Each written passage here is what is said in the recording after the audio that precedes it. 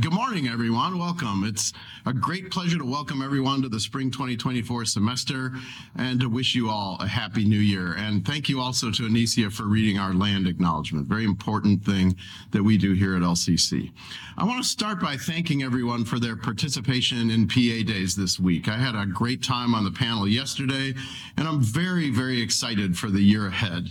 There are a number of very key activities that will take place in 2024, and I want to talk about those a little bit. We are launching a comprehensive strategic planning process this year. Dr. Welch mentioned that yesterday, and there are many opportunities for LCC employees to be involved in this important process. As we do strategic planning, we're also working on campus master planning, where we're taking a very detailed look at all of our buildings and facilities and planning out their future use. 2024 will also be a year of transition on our Board of Trustees. As you may know, two of our trustees have left the board, and our five current trustees will appoint citizens to the unexpired terms of Andrew Abood and Ryan Buck.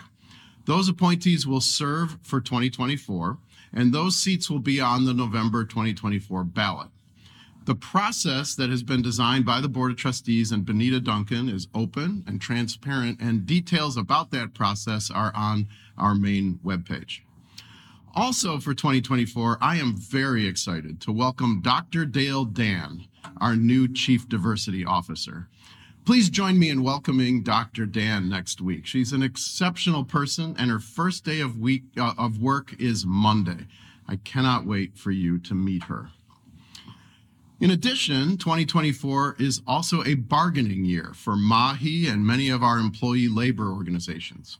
As you know, collective bargaining is an important part of our culture here at LCC, and I appreciate the time and effort that will go into this process on both sides of the table in the coming year. And finally, as we heard about yesterday, this is a year of reaffirmation of accreditation with the Higher Learning Commission. Now, I'll have more to say about that in a minute, but this is a very important component of success for us in 2024. So, in summary, 2024 is destined to be a busy and important year here at Lansing Community College. Now, as I did last year, I want to use my time this morning to share my presidential goals for 2024, the ones I outlined for the Board of Trustees at their meeting last December. Now, here they are on a slide. These are my three goals for 2024, and I want to make a couple observations about goals number 1 and goal number 3 today, and then spend most of my time talking about that second goal, enrollment management. As I've said many times during my career, accreditation with the Higher Learning Commission is the coin of the realm in education. I spent the majority of my previous faculty and administrative career supporting accreditation efforts. And I want to thank our accreditation liaison officer, Mark Kelland, our provost, Sally Welch, and the entire team working to prepare for our comprehensive site visit. This is a large and important undertaking. And I'm very confident that the visit will go well and that our accreditation with HLC will be reaffirmed, but this is something that no organization can take for granted. Regarding the third goal, university transfer has been a strategic priority at LCC, and many of you have heard me say this. I talked about my father-in-law, Mike, yesterday, one of our very first transfer students. He enrolled here in 1958. He was the first person in his family to attend college of any kind. He transferred to Michigan State University, earned a degree in packaging, and together with my mother-in-law, they transformed the lives of an entire generation of their family. That's what we've been doing since we were founded. Now, this year, we're going to elevate the priority of transfer in 3 key ways. We're going to communicate the excellent work that's being done as we transition from the University Center model to the Transfer Center model in the Gannon building. We'll continue to strengthen Envision Green and our partnership with Michigan State during a time of great transition at that institution. And we'll also develop other institution-specific partnerships. Finally, we will continue to promote transfer partnerships with historically Black colleges and universities and make these HBCU transfer options more visible. But I'd like to spend most of my time this morning talking about enrollment management.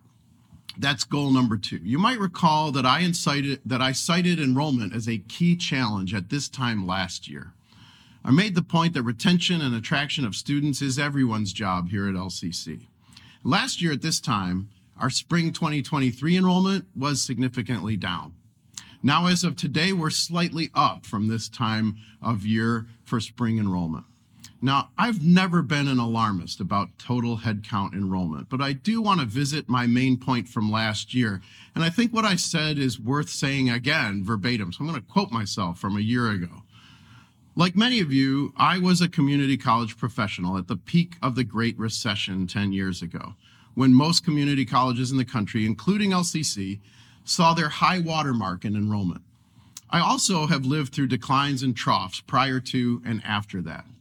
In my experience, at the peaks of enrollment, when parking lots are full and the classes have waiting lists, generally people can see themselves and their work in that increase as a kind of success. Conversely, I've noticed that during times of declining enrollment, many of us look outside of ourselves and point to others as the cause. Department X isn't doing its job. Leader Y doesn't have the right vision, and so forth. And I would submit to you that this is not the way for us to collectively look at enrollment management. It's a very complex thing, largely driven by outside forces that we all need to address together. And at the end of the day, as difficult as it is to get this point across, retention and attraction of students is actually everyone's job at LCC, all of us, end quote. So I mean those words as much today as I did last January when I said them to you. And in spite of being slightly up over last spring, enrollment management will be one of our top goals this year. We have excellent enrollment management professionals and outstanding team members in the areas of marketing, recruitment, retention, etc. Now, that being said, I think the enrollment management activities at many colleges look a lot like this familiar meme. While familiar and funny, I'm sure you'll agree that this pop culture reference to a 1967 Spider-Man cartoon hits a little close to home. Our efforts need to be more aligned, more strategic, more coordinated. In fact, our current state of enrollment management might look a little more like this. Again, there are more Spider-Men here pointing at each other. Now, for this reason, I am forming a short-term, focused enrollment management task force this semester. I'll be leading the task force personally, along with assistance from Lane Ingram, Chief of Staff in the President's Office. Now, I have to tell you, I am very reluctant to start new initiatives during a busy year when we're all working on so many important priorities. But coordinating our efforts on enrollment is crucial, especially now. This task force is not a new standing committee. It's intended to focus and align work that is already underway. And it's also intended to be short-term with a 9-month timeframe. As I said before, LCC has great enrollment management professionals. We also have a strategic enrollment management team, a strategic enrollment management plan, but this task force is intended to provide leadership from my office to do 3 key things that have been difficult for us over the past year. First is to create a sense of urgency around the importance of enrollment. Second, to build cross-functionality between departments, processes, and people. And third, perhaps most importantly, is to remove barriers to recruitment and retention. Now, regarding those barriers and removing them, I want to introduce a key metaphor that will guide this work on the task force. I'm sure we've all seen home improvement shows on television, where crews of people take older homes and transform them into modern living spaces. The phrase you most often hear in these programs is open concept. For the purpose of this year, I invite you to think of our existing structures and processes for enrollment management as a lovely mid-century modern ranch home that was built in 1958. And Lane found some great photos of houses like that. Our house has good bones. It's in a neighborhood we like. But the floor plan we currently have was created for another era. We don't need to demolish this home and start over, not at all. What we need is a thoughtful and thorough reimagination of how our students move through the space, how an updated, reimagined structure could attract new students to attend and help existing students to stay and succeed. And if you've watched these programs, you know that you can't just grab a sledgehammer and start swinging. So for this work, we'll need a concept of the load-bearing wall. Obviously, we're going to need to tear down some walls to break some things that need to be broken. But not every obstacle can be removed. To illustrate this point about load-bearing walls, I have 3 very different examples to share with you about walls within our house that we'd like to move. First, I do think there are some walls that we can simply tear down, take out a sledge or a reciprocal saw, and just knock them out while the camera rolls. An example of this kind of wall has already been done. Library fines. The great folks in our library have already eliminated late fees and library fines. Fees like library fines, they're completely within our control. The financial impact of enforcing them by barring students from re-enrollment, well, that far exceeds the revenue that they generate. So walls like these are a classic no-brainer. Knock them down, and we already have. Other walls we encounter might be able to come down, but removing them could take some time, and it could be expensive. Maybe there are key electrical conduits or plumbing that is inside these walls that needs to be rerouted. One such wall like this in our current house is the requirement for students to have 2 separate email accounts, one for general use and the other for D2L. Removing this wall will take time and resources.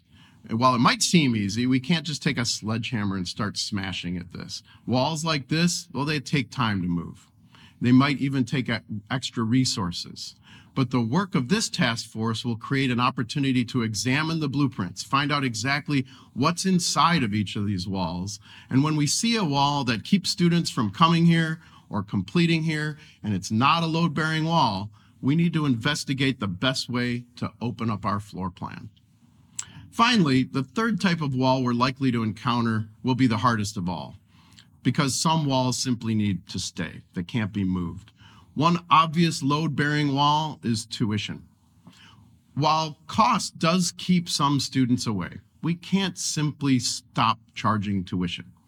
This is a wall we need to live with. We need to work hard to keep the wall low. We need to work with the foundation and the legislature to find ways to help students over the wall through scholarships, Pell, and programs like Michigan Reconnect, the Lansing Promise, Hope Scholarship, etc. A trickier example might be a load-bearing wall that we could move slightly and maintain the structure of our house. One such wall is the drop for non-payment date. At some point, as much as we hate to do so, we do need to drop students who have not secured payment for their tuition and fees. That's just a brutal fact. But perhaps the location of this wall could be moved. Perhaps there's a way to move the date and provide increased supports and communication to students. And I say this knowing that many of our colleagues work to minimize the individuals impacted by drops of non-payment. The idea here is that every internal wall needs to be examined. Every barrier to recruitment and retention needs to be looked at, and we need to ask the vital question: why is this wall here? How could we move or relocate it? I realize that many of us asked these questions throughout 2023, and that's why I'm forming the task force. I believe those questions were asked last year, but collectively we lacked the urgency and the cross-functionality to find the walls and tear them down. If you're interested in being a part of this effort, please reach out to me or Lane Ingram, and as I said last year, I'll say it again. Recruitment and retention of students is everyone's job here at LCC, all of us. So as you can see, we have a great deal of work on our plate for 2024. And I realized I've added to this work by creating the Enrollment Management Task Force. I do think it's necessary, however, to secure a future where LCC will continue to live out our mission for decades to come. I want to thank you for listening to me as I outline these important priorities for the coming year. And I'd like you to enjoy the rest of PA Days. I'm having a great experience with this. I'm very much looking forward to today's sessions, in particular, the faculty showcase on inclusion and innovation. I deeply appreciate your dedication to our students and community over the past years, and I look forward to working with you all in 2024. Thank you.